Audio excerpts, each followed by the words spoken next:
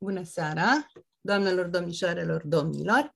Bine ați venit la întâlnirea cu Isabel Allende, cu cel mai recent roman al ei, Violeta, cu cel de-al 21-lea volum din seria de autori pe care i-am dedicat-o lui Isabel Allende și, bineînțeles, cu invitatele mele din această seară, care sunt Cristina Stănciulescu, este binecunoscută, în momentul de față ea se ocupă și dirigează platforma People Person, este o jurnalistă cu state vechi, ca să spun așa, trecută prin televiziuni, prin radiouri, prin reviste, care acum, cu platforma People Person, ne aduce personalitățile culturale importante prin interviuri seducătoare, în primul rând. Alături de domnia sa se află Nona Rapotan, de asemenea binecunoscută dumneavoastră, Nona Rapotan, care este profesor și în același timp conduce o altă platformă importantă din lumea internetului. Este vorba tot de o platformă culturală, de data aceasta ținta e mult mai directă, se numește platforma BookHub, deci se ocupă în primul rând cu cărțile, apoi cu cinematograful, cu teatru, cu baletul și toate celelalte arte frumoase care înconjoară cărțile. Și, nu în ultimul rând, alături de mine, așa cum văd eu pe ecran, Sandra Ecopescu, care este președinta Fundației Calea Victoriei. Sandra Ecopescu face lucruri nemaipomenite dacă ne-am referit numai la concertul de anul nou pe care l-a organizat la Ateneu de curând. Noi suntem patru fete cu cuiete, am vrea noi, dar nu mai suntem fete, așa, ca să fac și o rimă slabă și populară, care vom încerca să vă convingem astăzi, dacă mai e nevoie să vă convingem, de cât de mare scriitoare este Isabel Allende. Isabel Allende, spuneam că cu Violeta semnează a 26-a carte a ei și a 21-a din seria de autori pe care am dedicat-o la Humanitas Fiction. Mai are încă 4 cărți pentru copii, 3 dintre ele au fost publicate în colecția junior de către editura Humanitas, plus o splendidă antologie pe care o să o facem probabil cândva. Violeta a apărut în 25 ianuarie în 3 limbi, în țări vorbitoare de 3 limbi. De limba spaniolă, bineînțeles, este limba în care scrie, de limba engleză americană, de limba engleză britanică și de limba română. E important că ne-am alăturat Spaniei, Statelor Unite ale Americii și Marii Britanii ca să lansăm împreună în lume acest nou roman al lui Isabel Allende, Violeta, tradus în limba română de Cornelia Rădulescu, cea care a tradus marea majoritate a cărților lui Isabel Allende. Acest roman, Violeta, de fapt, e ca o chintesență a romanelor sale. O chintesență, probabil, și a gândirii ei, a filozofiei ei de viață, a stilului ei. Violeta acoperă un secol.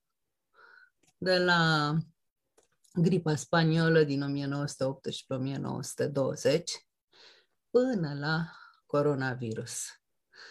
E secolul care își pune amprenta asupra vieții Violetei. Aș vrea să mai spun, înainte de a o invita pe Nona Rapotan la microfon, că m-a impresionat ceea ce declara Isabel Allende într-un proaspăt interviu. Am vrut să folosesc cele două pandemii ca să încadrez secolul pe care Violeta îl trăiește, care este și secolul trăit de mama mea. Mi-a servit ca punct de plecare decesul mamei, care s-a întâmplat acum 2 ani.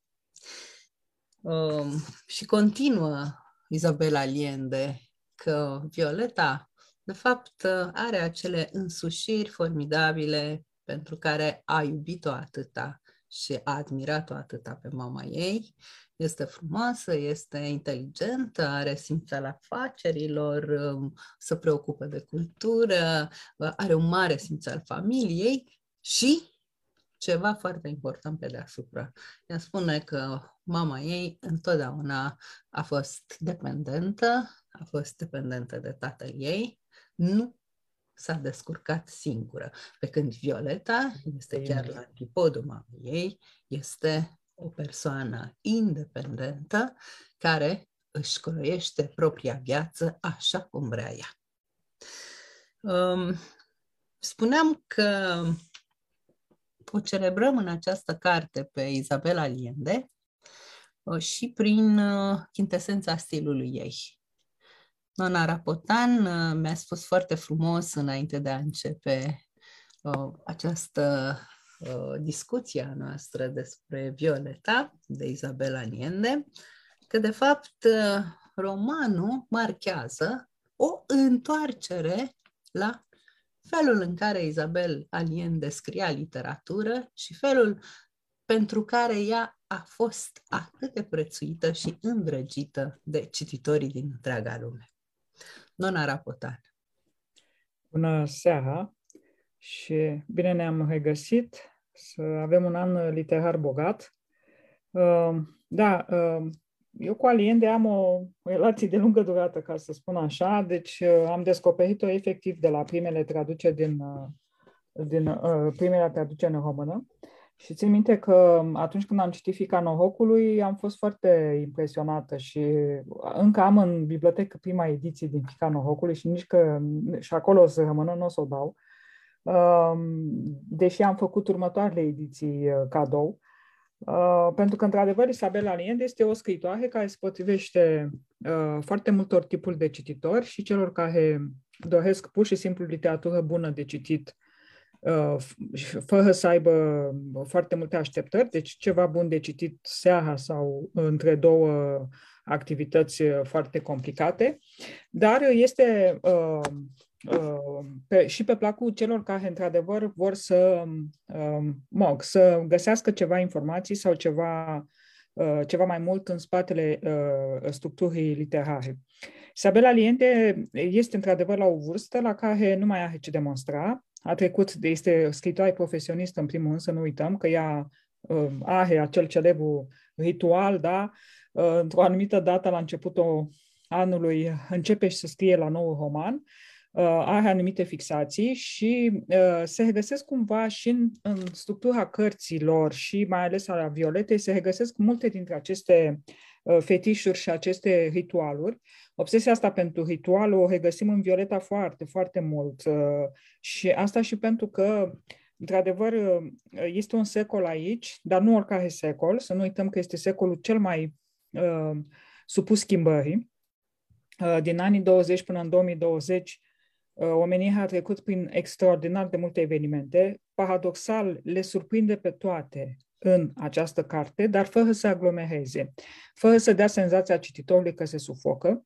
Ritmul cărții este atât de bine dozat încât cititorul are timp să se atașeze de personaj, are timp să se acomodeze cu noul spațiu în care ajunge Violeta, are timp să înțeleagă relațiile dintre personaje și mai ales să se atașeze de unul sau de altul dintre personaje și știm foarte bine că lui Isabel Allende îi plac la nebunie construcțiile de personaj Și mi-am adus aminte că în O lungă petală de mare, iarăși mi-a plăcut foarte mult, că și acolo are niște tipologii de personaj, mai ales masculine, foarte, foarte bine conturate și când am început Violeta, îmi dădeam seama că e ceva care mă trimite și la Marcheș, dar zic, stai, zic, ok, bun, O lungă petală de mare.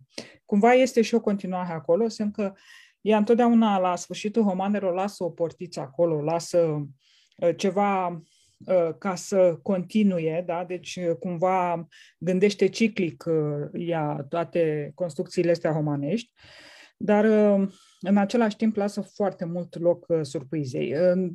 Nu e genul de scriitoare la care să zici că se repetă sau, mă rog, e un roman care seamănă cu sau e foarte puțin diferit de celălalt. Un alt specific al cărților ei și al Violetei este amprenta personală. Chiar dacă ea este o scriitoare profesionistă și așa cum ați spus că într-adevăr aici s-a gândit foarte mult la portretul mamei, așa cum știm că și în primele cărți pe care le-a dedicat fiicei care a murit din păcate mult prea devreme, de o boală incurabilă, așa și aici... Da. Așa și aici se simte filonul ăsta familial și o să vorbim probabil în seara asta și despre cât de important este familia și de ce acordă atât de multă importanță familiei, poate că nu întâmplător, pentru că în secolul ăsta familia este instituția socială și, mă rog, familia ca grup social și ca formă de organizare socială este cea care a fost supusă cel mai mult schimbării. Adică tipologia relațiilor și relațiile dintre generații și construcția unei sau întemeierea unei familii s-a schimbat fundamental în această 100 de ani. Pe de altă parte, romanul este împărțit în cele 4 părți. Practic, prima oară putem să spunem că sunt etapele vieții, da? Cele clasice, copilărie, maturitate, copilărie, tinerețe, maturitate și senectute. De fapt, ea împarte altfel cele 4 etape ale vieții, surghinul. Și aici este un hint din start că să nu uităm că ea este de origine ciliană, ea este o imigrantă în Statele Unite și nu s-a dezis niciodată de acest statut, nu și-a renegat absolut niciodată rădăcinile, din contră și le-a ancorat foarte puternic și în spațiul literar.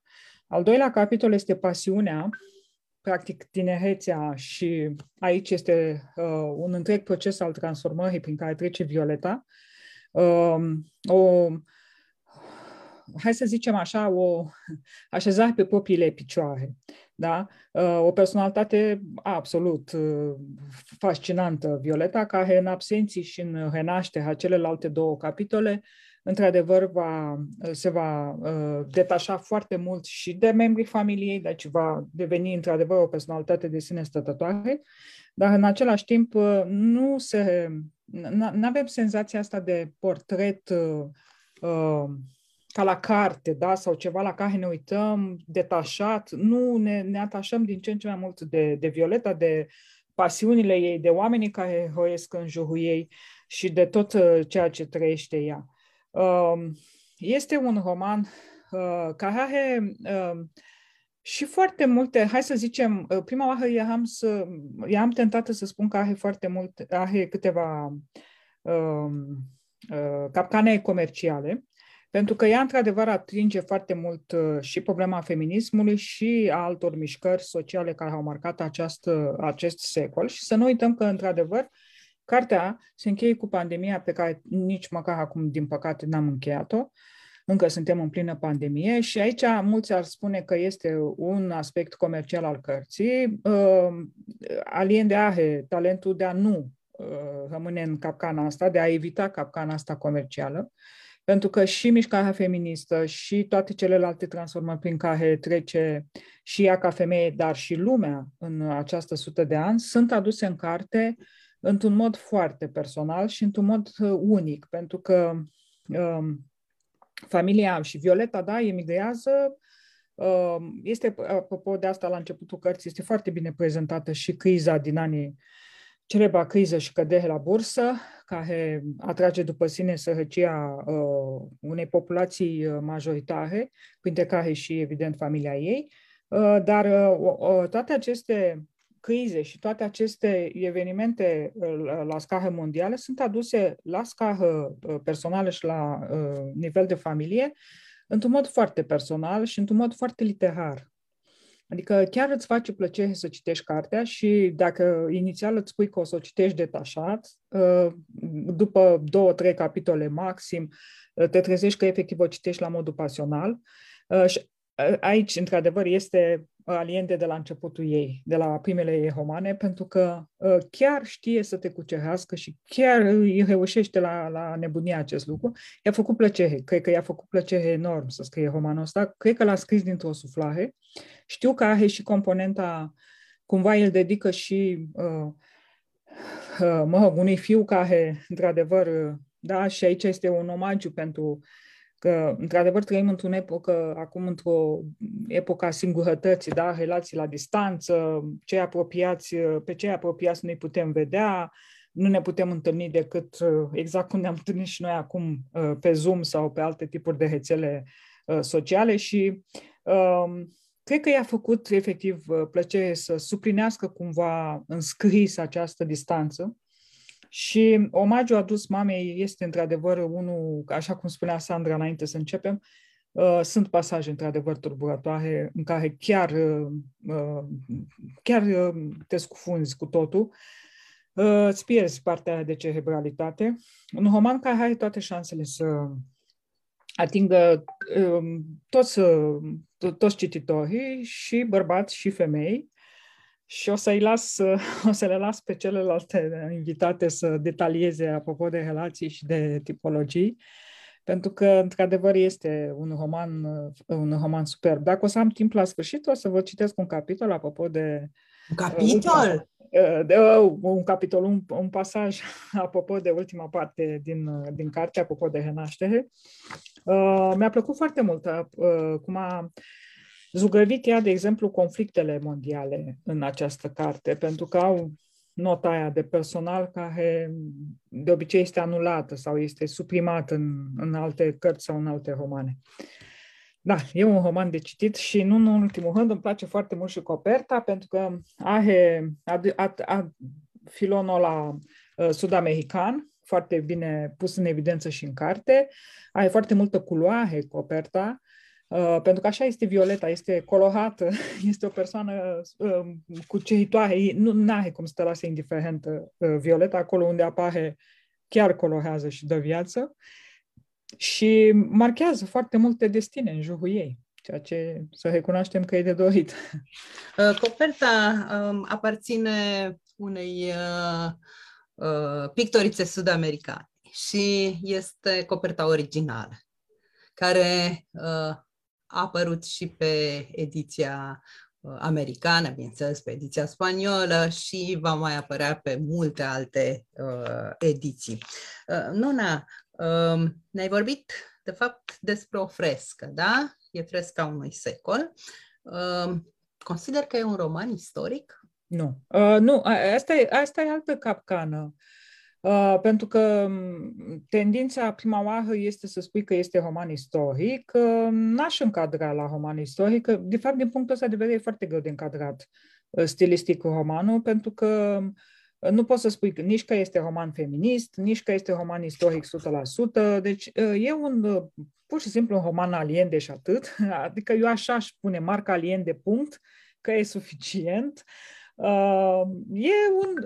Prima oară aveam tendința să spun că este un realism magic, pentru că mi-a adus aminte și de o lungă petală de mare, dar și de un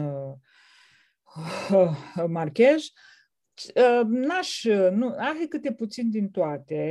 E stilul ei, clar, e stilul ei inconfundabil. Nu, roman istoric nu e, pentru că are foarte multe componente de ficțiune care se simt, adică eu n-aș căuta, în general când îi spui unui cititor este roman istoric, cititorul se apucă și caută detalii și caută corelația, hai să vedem dacă redă exact conflictul, nu știu, să zicem, nu știu care bătălie din cel de-al doilea război mondial.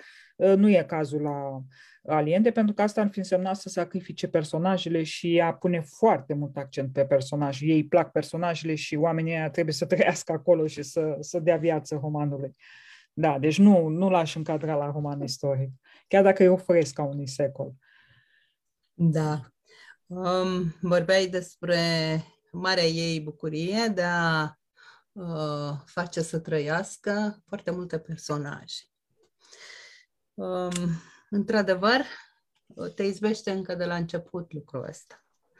Te izbește dincolo de scrisoarea inițială pe care eu scrie nepotului ei, cel mai iubit personaj pentru ea, din lumea în care trăiește, lumea în care ea își va da sfârșitul, nu? În 2020. Celelalte personaje care roiesc în familie, aici ar trebui să spunem că sunt 4 generații. Deci, absolut. Dintr-o dată îți răsar în fața ochilor și aici, în primul rând, a spune că primul personaj care m-a încântat a fost Casa cu camelii.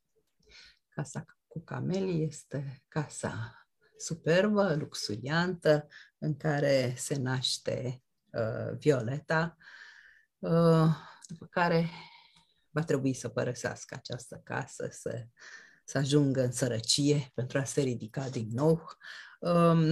Aș invita acum pe Sandra Icobescu să ne vorbească despre această multitudine de personaje. Fiecare are locul lui și își trăiește propria viață, fără să îl deranjeze, să-l obtureze în vreun fel pe celălalt personaj.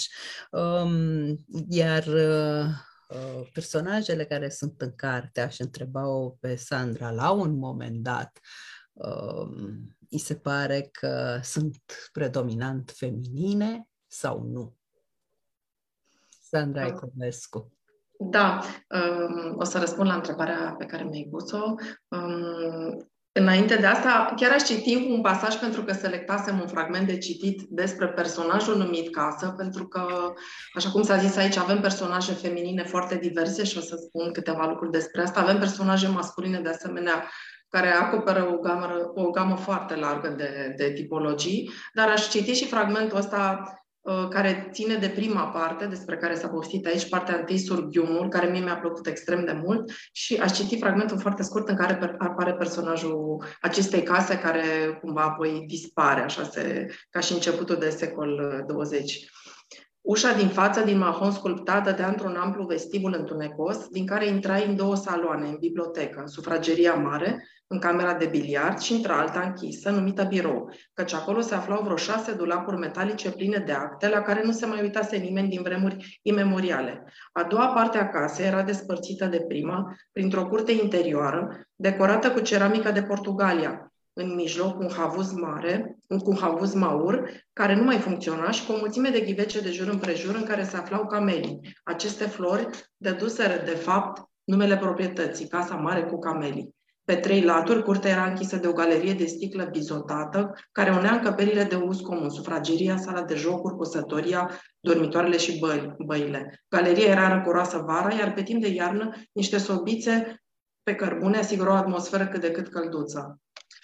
Apropo de camelile care apar și pe coperta cărții și, aș spune așa, un parfum de început de secol, când lucrurile par foarte liniștite și, cum s-a spus aici, începutul acestei copilării lipsite de griji nu ne anunță poate ceea ce urmează să se întâmple. Mi s-a părut interesant, înainte de a trece la personaje, că în momentul în care am terminat cartea de citit, am avut sentimentul că nu am citit doar un roman și, uitându-mă apoi la la structura cărții, mă realiza că putem să ne gândim că sunt și 4 romane într-unul. Deși e vorba de o carte care se citește, aș zice, cu ușurință și cu mare plăcere, de 370 de pagini, cartea parcă are mult mai multe vieți și mult mai multe pagini. Adică mi se pare o carte foarte complexă și care te ia de mână, cum a spus și Nona, și te plimbă în tot felul de locuri ale istoriei, în tot felul de unghiere, încăperi, în case, în oraș, în sat, în natură, în pădure, pe malul lacurilor, în Norvegia și în America Latină. Și acum, ca să trec la personaje, aș spune că, în primul rând, Violeta este un personaj excepțional, cum deja s-a spus aici. Este o femeie care, practic, prin experiențele pe care le traversează, se transformă și, cumva, aș spune că ea oglindește transformarea femeilor sau a femeii în acest secol. Lucrurile, cum a spus și Nona, nu sunt forțate, deci nu e un roman, să spunem, care vrea să explice pe înțeles tuturor ce înseamnă feminismul, pentru că ea e cumva luată pe sus de evenimente. Dacă inițial ea nu e interesată de politică, ea își dorește niște lucruri destul de simple, ajunge să facă afaceri, dar cumva într-o formă intuitivă devine o femeie de afaceri de succes, fără să-și dea seama, pur și simplu dând sfaturi fratelui ei și ajunge să activeze în zona asta imobiliară și a construcțiilor de case și să fie o femeie de succes. Așadar, cumva luată pe sus de istorie, de evenimente, de întâmplări, prin poveștile ei de dragoste și oamenii cu care se întâlnește și de care se atașează sau care se desparte de-a lungul vieții, ea de fapt se maturizează. Aș spune, așa cum se transformă societatea, așa și ea se maturizează și dacă în prima parte, în primele 2 părți ale romanului, Sorghiunul și Pasiunea, când e vorba de copilărie și, cum s-a spus înainte, de iubire și de tinerețe și de tot ce ține de zona amoroasă, cu contrastele aferente, în partea a 3-a și a 4-a, ea devine puțin mai conștientă de felul în care ea poate să schimbe viețile oamenilor și felul în care poate să se implice în niște lucruri care inițial o speriau. Adică, cumva, partea asta de politică și de implicare în social apare foarte bine țesută în povestea romanului, prin, să spunem, descoperirile pe care ea le face cu ajutorul copiilor ei, ceea ce e foarte frumos și foarte natural, că de multe ori așa se întâmplă să descoperim un capitol care inițial poate nu ne interesează, nu știu, legat de politică, legat de societate, putem spune, nu mă interesează, mă plictisește, dar apoi vine un membru al familiei, vine un prieten și ne povestește, uite, există această cauză, n-ai vrea să te implici, cumva așa și ea devine, să spunem, mai sensibilă la lucrurile astea în partea a 3-a și mai ales în partea a 4-a, care se numește foarte frumos Renașterea. Aș mai spune despre Violeta că e o femeie, cu siguranță, inspirată din personalitatea autoarei și a femeilor care au inspirat în viața ei, o femeie foarte curajoasă, foarte puternică, care are, încă de la început, foarte multă duioșie, dar și foarte multă ironie și autoironie. Din primele pagini suntem vrăjiți, să spunem. Numai scena în care este descrisă nașterea ei, mie mi-a smuls niște hohote de râs stând singură în casă, m-am trezit râzând.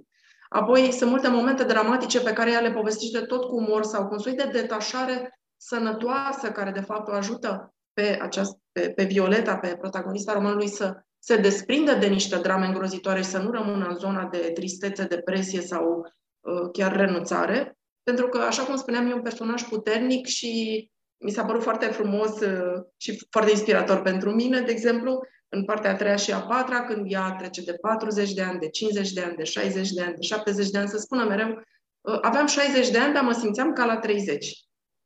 Și chiar și în ultimele pagini, când iată a trăit un secol, spune, mintea mea este în continuare tânără și corpul nu mă mai ajută. Asta îmi spunea și Neagu Giuvara, că mintea el se simte în spirit și în minte la fel, dar corpul este ostenit. Deci e un personaj care cumva ne și încurajează să trecem dincolo de toate greutățile din viețile noastre, una fiind chiar și pandemia, nu, că începe cu gripa spaniolă și încheie cu această pandemie, cumva spunându-ne, vedeți, lucrurile trec. Deci, pe de-o parte, am vorbit mult despre Violeta, pe de altă parte o să trec rapid la celelalte personaje. M-ați întrebat dacă personajele masculine sunt mai schematice sau mai puțin, să spunem, interesante. Nu. Avem, pe de-o parte, personaje feminine absolut fascinante. Avem pe mama ei, care apare doar în prima parte și care cumva aș spune că reprezintă destinul femeilor, cum s-au întâmplat lucrurile de-a lungul mai multor secole, chiar dacă e vorba de o femeie dintr-o familie stărită, iată mama care trebuie să facă mulți copii și la un dat lucrul ăsta o secătuiește de puteri. Apoi sunt acele mătuși care nu se căsătoresc și au tot felul de preocupări interesante. Ele cumva anunță un soi de emancipare care urmează apoi să se afirme din ce în ce mai mult în societate și în familie. Avem și un personaj foarte interesant, Bona, adusă din Anglia ca să o civilizeze pe răsfățata, pe mica și răsfățata Violeta, care mie mi-a plăcut foarte mult această Miss Taylor, Josephine Taylor, spuneam, guvernanta britanică, să spunem, care are și ea o poveste ascunsă. Apare și un cuplu de lesbiene, care e foarte interesant și povestește tot așa despre schimbările în societate. Apare femeia șaman și despre asta să vorbească mai mult Cristina, despre toată lumea asta fascinantă pe care ea a descoperit-o în copilărie, tradițiile locale și ceea ce se întâmpla în triburile peste care practic au venit mai târziu spaniolii. Deci, pe de o parte, tot acest univers feminin extraordinar. Avem amantele soțului, sau de fapt nu era soțul, amantele bărbatului care i-a marcat o mare parte din existență, și ele interesante și descrise tot așa cu un fel de detașare și chiar mi se pare foarte interesant că, până la urmă, toate aceste femei, într-un fel sau altul, se susțin. E un fel de mare trib feminin care, în diferite momente, se ajută. Mai mult sau mai puțin organizat, mai mult sau mai mult intuitiv, aș spune. Pe de altă parte, avem personajele masculine, de asemenea, foarte interesante, pornind de la tatăl Violetei, care, chiar dacă este doar în prima parte, evident, partea de copilărie, un personaj, aș spune, foarte dramatic și interesant, cu multe contraste. Apoi, aș spune eu că bărbații sunt așa mai la extreme. Avem sfinți și salvatori, avem apoi activiștii sau comuniștii sau cei care vor să salveze lumea și de altă parte avem infractorii care, la rândul lor, sau cei care trec dincolo de legi, consideră că legile sunt pentru oamenii de rând, nu pentru câștigători și, de fapt, aceștia sunt niște bărbați importanți în viața Violetei, pe de o parte tatăl, pe de altă parte, bine, tatăl celor doi copii. La rândul lor, având un șarm extraordinar, acești infractori. Deci avem personaje foarte diverse. Recunosc că mie mi-au plăcut în special sfinții și salvatorii. Ei apar la început, dar așa cum povesteam înainte de a începe lansarea asta, înainte de Nisa, că avem personajul Torito, care mie mi se pare un personaj absolut senzațional, un fel de sfânt, așa, sau duh al familiei care veghează asupra Violetei, dar nu numai, și care și are să spunem, un obiect pe care Violeta îl dă cadou, o cruce, și care în a doua parte a romanului această cruce se duce mai departe către nepotul Violetei. Evident, în viața ei atât de lungă au fost mai multe iubiri. Aici iar avem alte tipologii, avem și bărbații pasionali și bărbații care trădează, dar avem și bărbații fideli, pentru că, cum spuneam, Violeta este o învingătoare, deci ea nu, din fericire, a reușit să se desprindă de o relație toxică cu tatăl celor doi copii. Este evident, așa cum a spus Nona, un roman absolut seducător. Sunt convinsă că va fi un bestseller și la noi. Poate fi citit de persoane de toate vârstele. Isabela Allende este o foarte bună utilizatoare a storytelling-ului, cum se spune acum. Adică cum ai putea să povestești despre ce s-a întâmplat în ultimii 100 de ani în lume, că nu e vorba doar de America Latină. Dacă vorbim de tot capitolul care se referă la perioada dictaturii, sunt multe lucruri care seamănă cu ce s-a întâmplat și în țara noastră, din păcate. Și atunci, printr-o poveste, printr-un roman, povestea acestei femei puternice și a familiei și a cunoștințelor ei, foarte interesante și foarte diverse, de fapt se spune povestea unui secol. Și se punctează, aș zice, e o schiță care punctează temele esențiale din istoria ultimilor 100 de ani. Și în zona politicii, și în zona societății. Avem și parte de spiritualitate. Avem șamani, dar avem și preoți.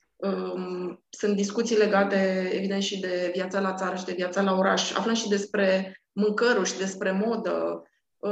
Cum să zic, este un roman extrem de complex, tocmai de-aia am impresia că sunt mai multe romane acolo și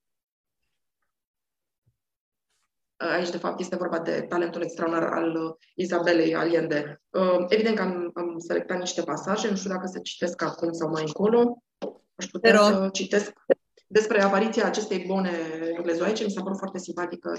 În această lume luxuriantă, unde copiii sunt răsfățați, unde, cum s-a zis înainte, ne amintim așa de un veac de singurătate, și mătușile și toate personajele avem, nu neapărat de la început fantome care trăiesc alături de cei vii, dar parcă plutește așa magia și totul este posibil în această... Ne amintește de primul ei roman, care a fost și marele succes, pe care s-a făcut și filmul celebru Casa Spiritelor, da. Exact, exact. Și în această lume, deci, luxuriantă, ca să își imagineze cei care ne urmăresc, unde totul e posibil și acest copil răsfățat face tot ce dorește, iată apare spiritul britanic, așa își dorea ei să aducă bona englezoică care să facă disciplină. Deci, și e foarte mult umor, este o carte cu foarte mult umor și mie umorul îmi place și mă cucerește de fiecare dată. Deci apare această bonă. Miss Taylor a spus că eram prea mare ca să dorm ghemuită într-un leagăn în camera mamei și a cerut un pat care l-a plasat în odaia ei. În primele 2 nopți a blocat ușa cu comoda ca să nu fug, dar m-am resemnat repede. Apoi s-a apucat să mă învețe să mă îmbrac și să mănânc singură, sistemul fiind să mă lase despuiată, până reușeam să-mi pun hainele pe mine și să mă instaleze înaintea farfuriei cu lingura în mână, până mi se făcea foame, timp în care mă aștepta răbdătoare precum un călugăr. Rezultatele au fost spectaculoase. În scurt timp, monstrul care le tocase nervii celor din casă devenise o fetiță normală, care își urma institutoarea peste tot, fascinată de mirosul coloniei de bergamotă și de mâinile ei plinuțe, care se mișcau prin aer ca 2 porumbei. Era exact ce spusese tata. Așteptam de 5 ani să primesc o structură. În fine, o aveam. Mama și mătușile mele au luat-o ca pe un reproș, dar au recunoscut că ceva se schimbase. Atmosfera se îndulcise. Și evident continuă. Și am citit un mic pasaj ca să vedeți întâlnirea dintre 2 lumi și apariția acestui personaj pe care îl regăsim în toate capitolele cărții, cumva revine. Da, mulțumesc. Sunt multe de spus despre personaje, începând de la tată, de la Arsenio del Valle. Sinuciderea lui este prima lovitură, pentru că fetița asistă la această sinucidere într-un fel și talentul ei nemaipomenit să înfățișeze cracul exact în familie, într-o scurtă scenă, cu o mare tragedie. Și cu câtă demnitate în același timp. Apoi felul în care părăsesc casa, noua casă la care ajung. Și aici există iar un personaj foarte frumos care este colivia de păsări, care este o încăpere specială pe care și-o dedică Violeta. Mie mi-au plăcut foarte mult personajele masculine, dar în același timp și personajele feminine și chiar vă spun de acum întrebarea și la un moment dat o să vă rog să-mi răspundeți fiecare. Care v-a plăcut mai mult dintre bărbații Violetei?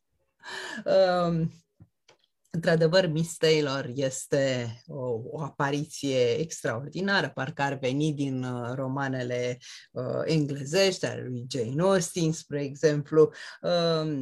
Vine cu flegma britanică și cu cele 21 de volume ale enciclopediei britanice. Asta mi-a plăcut foarte mult, că într-adevăr sunt 21 de volume. După aceea, partenera ei, care e o focoasă sud-americancă, nu? Teresa Rivas. Sunt personaje extraordinare în familia ei, de asemenea. Fiul ei este iar un personaj extraordinar care, de fapt, îi trezește, într-un fel, simțul moral și simțul social. Cam așa ceva ei se întâmplă la un moment dat Violetei. Ea care nu dădea nicio atenție la ceea ce se întâmpla în jur, nici în perioada socialismului. E clar că e vorba de perioada chiar a unchiului ei Allende din Chile, căci statul despre care vorbește este Chile. Apoi ani mulți de dictatură și chiar spune la un moment dat că până nu au lovit-o personal, trăia pur și simplu în apă călduță și în dictatură. Și aici sunt niște scene extraordinare. Este scena cu morții din peșteră, cum au fost lichidați revoluționarii sau socialiștii sau comuniștii de către dictator.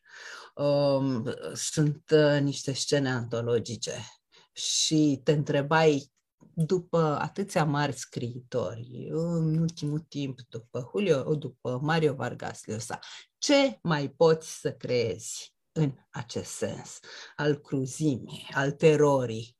Iată că ea ne dă câteva pagini extraordinare în acest roman. M-am îndepărtat puțin de personaje. Sunt multe personajele și fiecare are marca lui stilistică absolut recognoscibilă și asta e foarte important. Nu știu dacă ar mai trebui să punem accentul pe emanciparea, felul în care se vede de-a lungul romanului emanciparea femeii. E foarte importantă și emanciparea femeii, de la călugărițe, la ziariste și așa mai departe. E o familia Violetei, o familie foarte mare și e o familie în care găsim personaje din toate zonele sociale.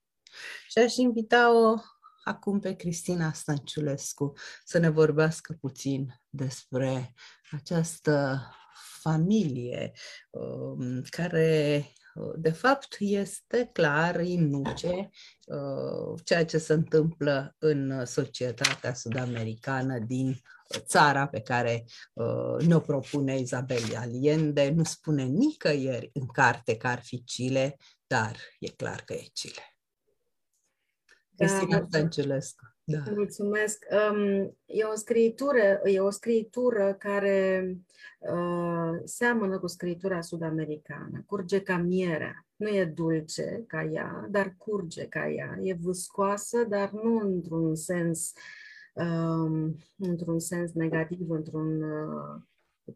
nu e ca o imagine care te înnăbușe.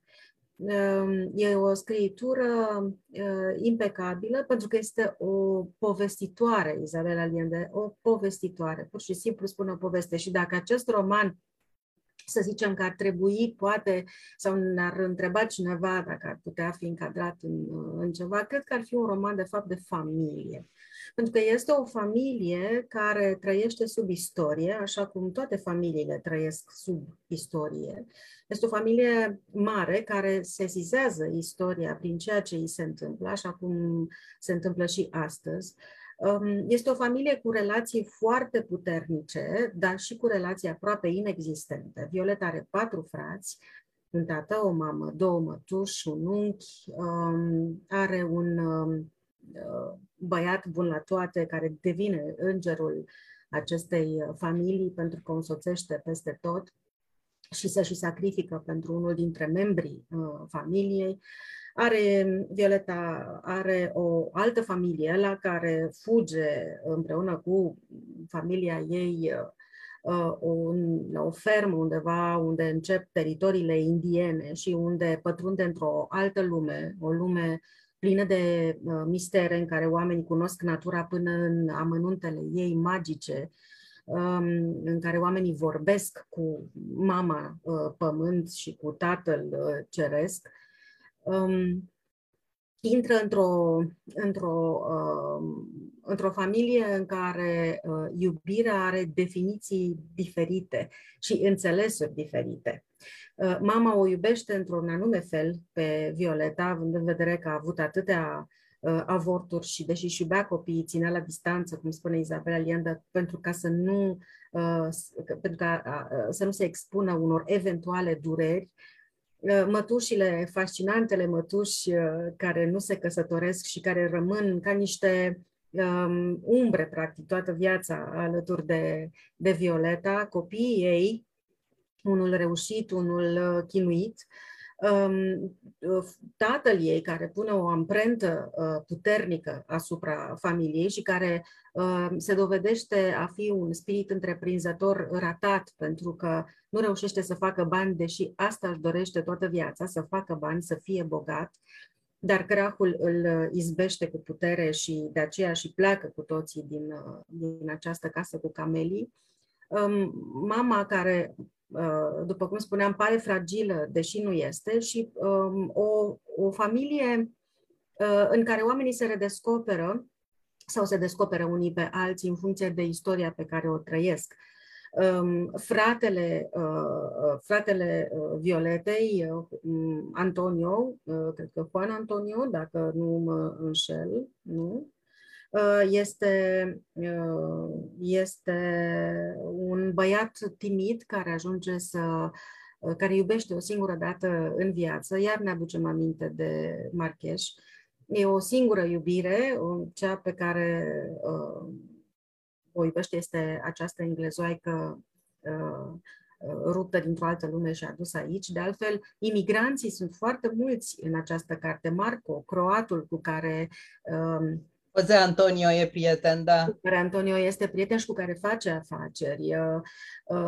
Englezoaica Miss Taylor este tot o imigrantă care nu are de ce să se mai întoarcă în Anglia, pentru că ea simte America Latină ca pe țara ei, Chile, ca pe țara ei. Ultimul bărbat al Violetei fuge din Scandinavia, nu-i place, simte că are rădăcini mai profunde în Chile și dorește să rămână acolo, iubind-o pe Violeta în ultima parte a vieții lor, până la urmă. E multă dezrădăcinare, dar și multă înrădăcinare în această carte. Însă fascinante sunt aceste teritorii, pentru mine au fost fascinante aceste teritorii ale indienilor în care familia Del Valle intră și descoperă o altă lume, o altă istorie. Este o zonă a țării în care parcă istoria asta modernă sau contemporană, de fapt, nu ajunge, nu atinge. Există informații care se duc din gură în gură fără ca cenzura să le poată vreodată opri. Dictatura asta care e tipică sud-americană, crudă, extrem de dură, se lovește cumva ca de un zid în teritoriile astea. Până la urmă le penetrează, dar parcă nu-și are locul acolo. Lumea asta care simte că poate trăi parcă pe o altă planetă în afara istoriei celor 100 de ani și bănuiesc sau vreau să sper că mai există asemenea teritorii în Chile sau în alte țări sud-americane în care oamenii sunt decuplați de la ceea ce se întâmplă în restul planetei, trăind parcă pe o alta. Am un fragment în care una dintre femeile satului în care familia Del Valle ajunge în surghiun, adică loviți de cracul financiar din economii din 1930-1929, e un fragment în care mama ei este asistată la plecarea dincolo, adică în moarte, de către una dintre aceste femei, Aima, care știe cum să calmeze spiritul bolnav și frământat și cum îl poate ajuta să treacă în lumea de dincolo. Și este fascinantă descrierea. Bine, toate întâmplările sunt și toate evenimentele acestei familii, prin care trece această familie, sunt fascinante. Am să citesc această trecere pentru a ilustra un pic teritoriile astea și această familie care adoptă familia Del Valle plecată din oraș și din casa cu camelii. Relațiile de familie sunt complexe. Ea însăși, Violeta, duce cu ea sentimente de vinovăție legate de felul în care și-a crescut copiii. Nu se consideră Absenții, da. Sunt absenții. Absenții, copii, toți cei care nu sunt lângă ea și lângă care nu se află. Crede că a ratat cumva. E un soi de parenting de 100 de ani. Adică asistăm de la o naștere atât de ciudată, cu care începe cartea, până la știu eu, sarcinile femeilor, de altfel, sunt foarte interesante în această carte. Copiii care sunt altfel în pântecul mamelor sunt îndreptați de mătușa Pia, care știe să-i orienteze mai bine. Relația asta cu corpul uman este naturală, foarte bine cunoscută de către aceste femei, tot femei, care știu. Dar relația cu Nieves, fiica ei? Exact, este o relație dureroasă. E o relație... Violeta are 2 copii, un băiat, foarte diferiți între ei. Relația cu fiica ei este o relație dureroasă, o relație aproape de zero, aproape nulă, care însă ajunge către iubire și către manifestarea ei spre, n-am să dezvălui, spre într-un alt moment al existenței acesteia, fata fiind un copil chinuit, un spirit chinuit, fără structură, seamănă cumva cu Violeta, cea de la începutul cărții, care este răsfățată și fără structură. Fiica ei ajunge să fie așa, trăind cu tatăl ei, fără structură, răsfățată, cu o libertate prost înțeleasă care o distruge aproape. Iar Violeta se învinovățește și simte că nu este o mamă, că n-a fost o mamă bună pentru fiica ei. Aici relația mamă-fică este o relație dureroasă și o relație care poate să te pună pe gânduri și poate chiar să-ți smulgă câteva lacrimi. E o istorie de 100 de ani cu tot ce înseamnă viața de familie. De la tratarea femeilor în casă acum 100 de ani până la emanciparea lor de acum, de la libertatea de acum la lipsa de libertate de atunci, de la relațiile cu copiii, de la acest parenting, după cum spuneam, da? La libertatea copiilor din acest sfârșit, din acest secol. O libertate care poate să-i distrugă. S-a întâmplat cu Nieves. Cum s-a întâmplat cu Nieves, de la comunismul care a ars mințile tinerilor acum 50 de ani, 60 de ani și care i-a sedus făcându-i să creadă că există societăți perfecte și salvări de peste tot din cer în care nu e așa, oamenii pot fi egali și pot trăi bine toți și așa mai departe. Cunoaștem această seducție care a măturat întreaga planetă. Iar Violeta este această martoră. Îi spune că 100 de ani înseamnă foarte mult pentru un om și da, înseamnă foarte mult pentru un om, dar înseamnă atât de puțin la nivelul istoriei, la nivelul timpului, la nivelul marii istorii, încât cumva suntem fericiți și binecuvântați și recunoscători că primim o astfel de mărturie și că în felul ăsta aflăm cumva că nu tot ceea ce ni se întâmplă astăzi ni se întâmplă numai nouă sau se întâmplă numai astăzi. Familiile sunt la fel din totdeauna, bolile, pandemiile, reacțiile față de boală sunt cam aceleași întotdeauna, indiferent câte tehnologie ar intra între noi, cei de astăzi și cei de acum 100 de ani, reacțiile omenești sunt la fel și la fel răspândite, dacă vreți. E o familie complicată ca orice familie, cu doze mari de umor și cu hălci întregi de tragedie, dar așa cum se întâmplă de fapt în familiile noastre ale tuturor, familii imperfecte, așa cum le avem cu toții și cumva cartea asta te face să înțelegi că această imperfecțiune a familiei este de fapt singura perfecțiune pe care o putem cunoaște în viața asta care ne-a fost dată de 50 sau 100 de ani, în care familiile noastre cumva trebuie să fie cele pe care să le iubim așa cum sunt. Da, e o pledoarie pentru toleranță acolo, da? Da, e o pledoarie pentru toleranță, pentru răbdare, pentru iubire, pentru înțelegere. Toată cartea asta, de fapt, până la urmă, nu este o mărturie, o mărturisire, o scrisoare, o scriere a Violetei către nepotul ei preferat, Camilo. căruia îi lasă moștenire și genele, dar și obiceiurile, întâmplările. Lasă moștenire povestea. Îi lasă moștenire povestea, da. Așa și mai ales păcatele ei. Exact. Și mai ales păcatele ei, da. Aș vrea să vă citesc un pic despre această trecere, da, care m-a fascinat. Vă spuneam că exista un personaj feminin care se numea Iaima și care vorbea și cu cerul și cu pământul. Era o legătură între spirite și pământ, se pricepea la plante și rituri, iar extragea energia negativă și însănătoșea. A dat bărbații afară din casă și în prezența mătușilor, a Lucindei, a Facundei și a mea, a purces la treabă. Repet, era trecerea, de fapt, o ajuta pe mama Violetei să treacă dincolo. Să o ajute, adică pe Maria Gracia să treacă dincolo, așa cum a ajuns copilul să se nască și să ajungă dincoace. Exact așa ne-a explicat.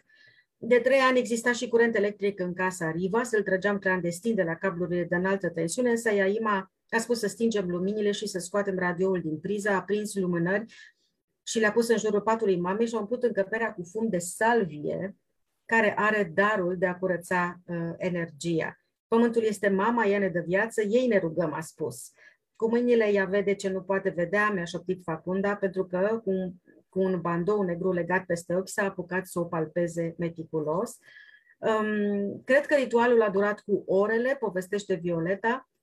Se întrerupea doar ca să reaprindă ramura de salvie și să-i dea mamei încă o linguriță din acea băutură. Pe parcursul ritualului, Violeta simte cum se desprinde din corpul ei și se duce undeva într-un univers și spune, cred că am intrat și eu în transă, altfel nu-mi explic ieșirea din timp și din spațiu.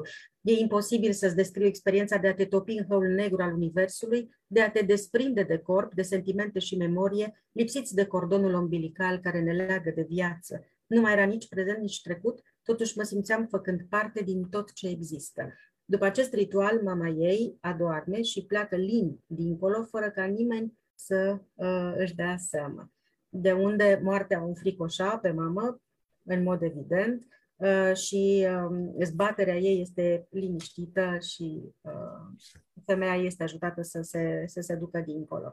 Multe personaje și multe familii chinuite, dar și frumoase în această carte. Da, într-adevăr.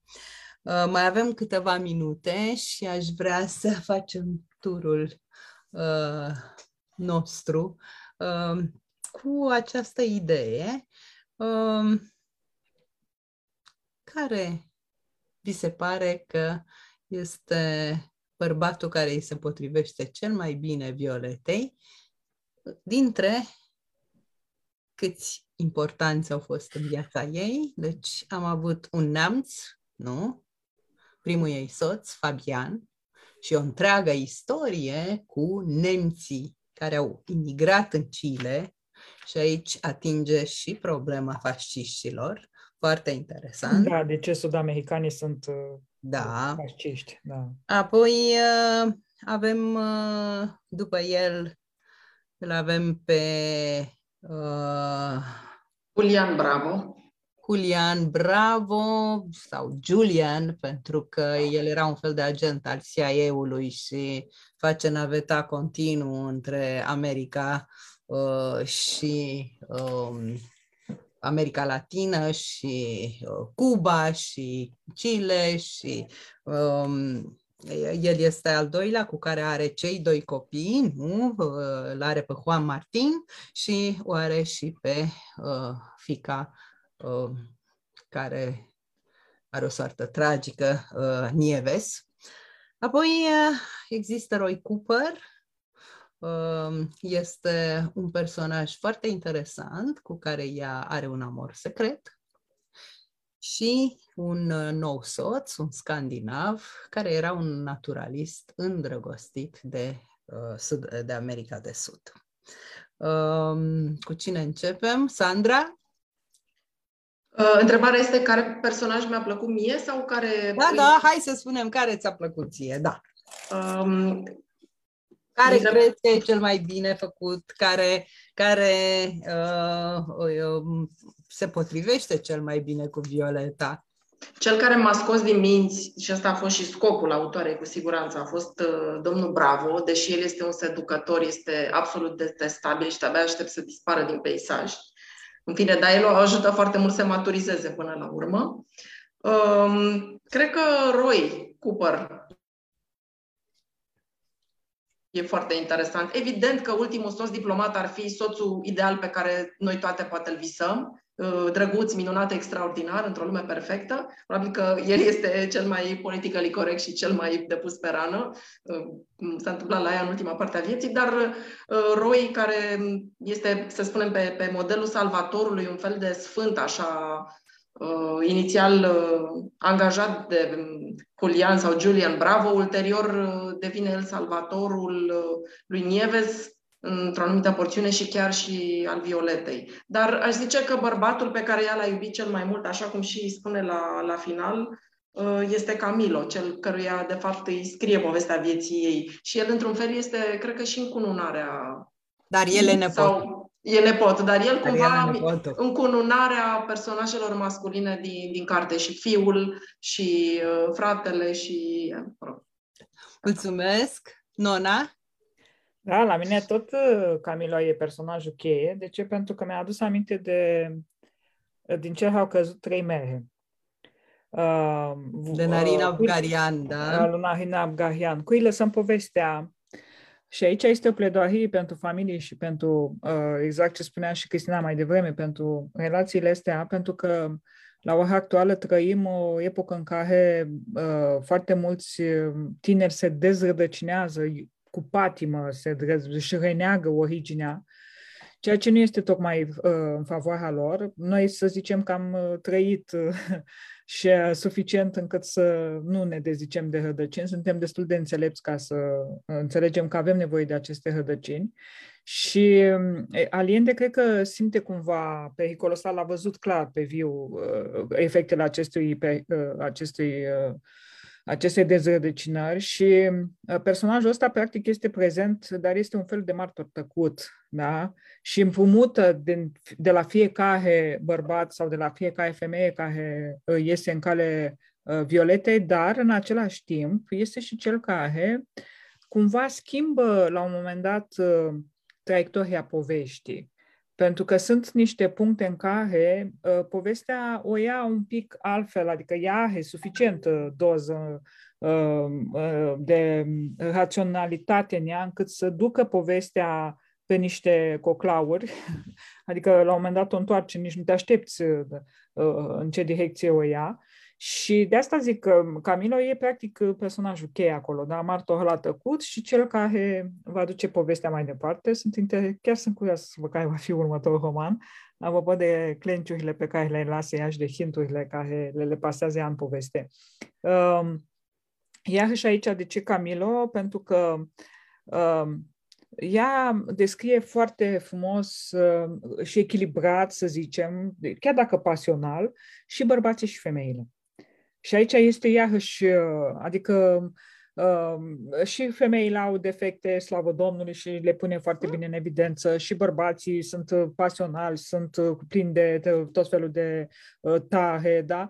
Și e rarisim, din ce în ce mai rar aspectul ăsta găsit în romane, da? Să descrii și femeile și bărbații cu aceeași pasiune, da? Adică nu faci nicio defavoare niciunuia dintre...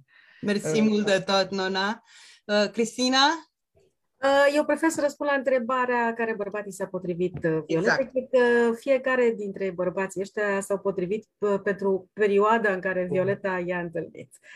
Și și-a meritat și s-a potrivit cu fiecare dintre ei până când viața, cei 100 de ani s-au terminat. Altminteri, norocoasă femeie, cu excepția lui Julian Bravo, care ne-a enervat pe toate, desigur, dar probabil că a avut și el rolul lui. El a avut un rol esențial, exact. Pentru că altfel Camilo n-ar fi existat. Ar fi existat.